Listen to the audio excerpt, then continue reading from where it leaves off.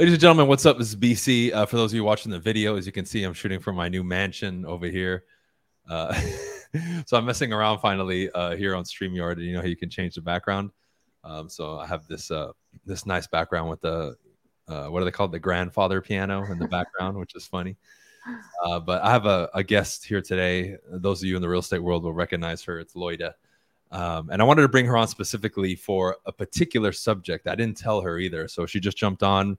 I asked her a few minutes ago, and we're going to roll right into it. And I'm going to hit her with those nitty gritty, tough questions to put her on the spot. So what's up? What's up, Loidy? What's up? What's up? I know you hit me last minute, but you know I'm always down. Let's do it. So let's talk a little bit about the team, right? Because now you're much more involved with the team. So how has, and this just in general, right? Before we get into the meat and bones of the podcast and the episode, how has your transition been from only solely being a salesperson and regular realtor to now doing that and also being a part of the leadership with Team BC? How has that transition been for you? I have always loved teaching. And even from the time that I started my YouTube channel, it's always been teaching agents, giving back type of thing. So when I transitioned into more of like a leadership role for our team specifically, it's something that I don't feel it was difficult. If anything, it allowed me to give back my knowledge, and just seeing the agents in our team implement what I teach and kind of doing the same thing that I have done. It's really rewarding because, at the end of the day, I learned everything from you. So it's kind of like, even in the beginning, when you were teaching me, it's like, Loida, I want you to be an extension of me. So you're like me, but you don't have to rely on me to do things. So now me coming in and teaching the agents the same thing, where it's like, hey, I'm teaching you, but you shouldn't rely on me being there to like come and save you every single time. And then being able to defend themselves and do things, it's pretty awesome. Yeah, it's cool because, as I have grown too, by virtue of you growing, whether it's in real estate or not, just as a business person and entrepreneur in general, you have to have good people around you, right? And at the end of the day, it boils down to people and systems. And the more you scale, the better systems and the better and more people that you need around you. So I wanted to ask you something because I wanted to really focus this podcast specifically on women. And there's a couple things that I've taught over the years, but, predominantly YouTube and a lot of people coming in, at least in the educational platforms and studying, most of them I would say are men, probably at least 70% for the most part, right? So I want to ask, I named this podcast, Is It Easier for Women Entrepreneurs? If I was to ask you that question, and let's specifically focus on real estate and sales, would you say it's easier in your experience for women than it is for men? I don't think it's easier. I also don't think it's harder. I think at the end of the day, whether you're a man or a woman, it's going to come down to, how bad do you want it and you being able to put in the work, because there's a lot of women out there.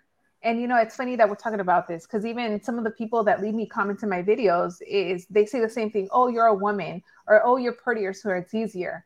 But at the end of the day, I started my business cold calling. People wouldn't even see my face. They didn't know what I looked like. And I still was able to be successful with making those cold calls and my skills. So at the end of the day, I don't want people to think that, oh, if you're a woman, it's going to be easier. Or if you're a man, it's going to be harder. Or if you're ugly or if you're pretty, like throw all of that out the window. At the end of the day, it's going to come down to your skill, to how bad do you want it? How bad are you willing to put in the work to get the results? And that's how you're going to be successful as an entrepreneur, not whether you're a man or a woman or whatever you want to identify as. You had to put that disclaimer on it, right? I love it. So, right, just in case, right? So one thing I wanted to ask, and this is tough because I've seen this transition in you, right? Especially, with me. Yeah. One of the toughest things for most women is they're too nice. Like business, again, regardless of what people say, like, oh, this is right, this is wrong. I'm talking about just understanding the game, not trying to change the rules. Business is a male sport, right? Like a lot of people say, oh, it's cutthroat, this and that. Like it's a very male dominated activity, and the energy behind it is a lot more masculine. So a lot of women end up being too nice or become pushovers, right? What were some of the key things that helped you go from being nicer? Because, when we first started going out and when you came on the team, you were very nice, almost too nice. And now when you need to put your foot down, you'll put it down. It's pretty cool now to like listen to you talk to sellers and prospects because it's like no fucks given, right? Like Yeah. you can be savage or you can be feminine, right? Like you're dynamic in that sense. What were some of the things that you did to make sure that, hey, when the situation calls for it, like I'm gonna be manly, or I'm gonna put my foot down if I have to? I think it was having the mentality that whether I was talking to a man or a woman, or even if it was someone older than me, I was still the authority and the expert in my field. And I had to have a type of confidence and conviction in whatever it is that I was talking about and saying, to be able to have that feeling of, I'll be nice to you, but the moment you cross the line, a different Lloyd is going to come out. And that's something that it took me some time. But even when I was new in real estate, I remember talking to people, or if they were going off on me, I was listening to it and I didn't hang up.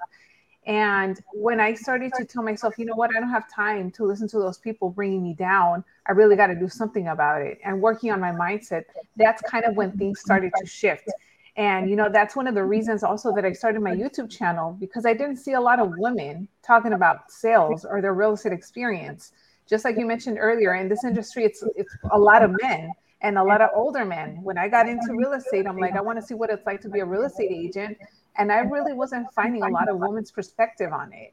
And because I started to put out my journey out there and people can really see my transformation from when I was new to where I am now, you can see it. You can even go back on some of the comments that I get. Women have gotten motivated and encouraged to be able to, stand up for themselves, have standards for their business, and know that at the end of the day, it's okay to fire clients and let them know how things are versus, kind of going along and just because you want to please everyone. Right.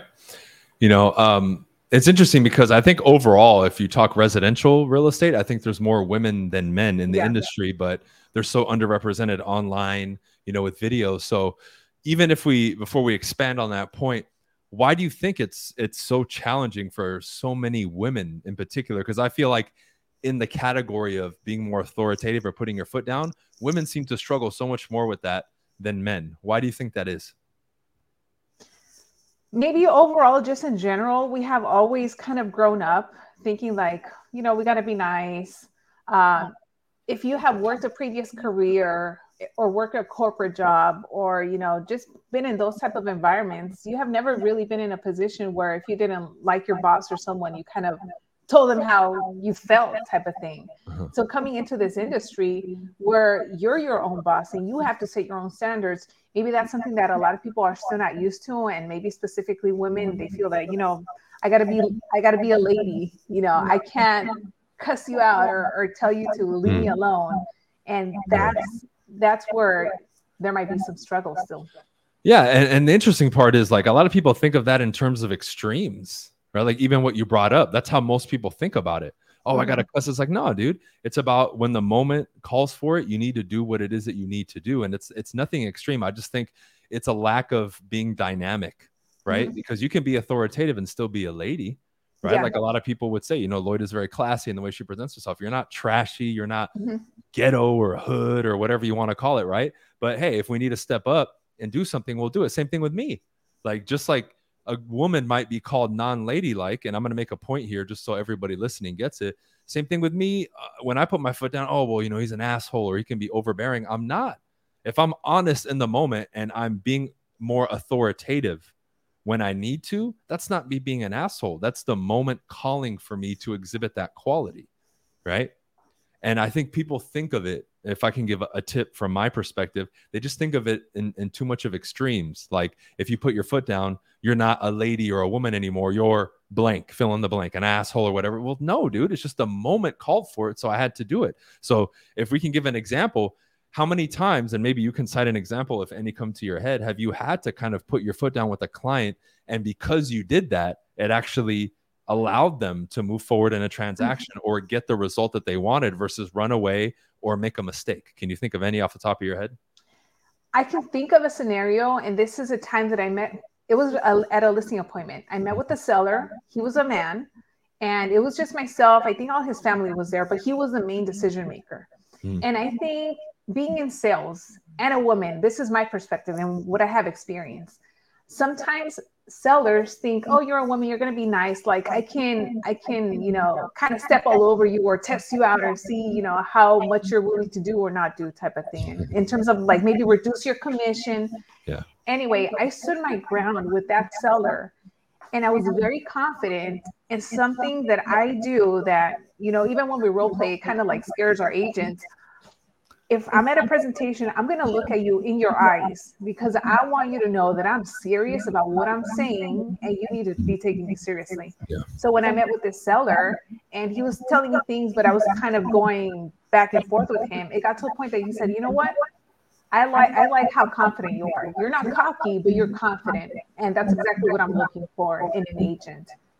So that just proved that, there will be people out there that are going to test you just to see, how you're willing to change.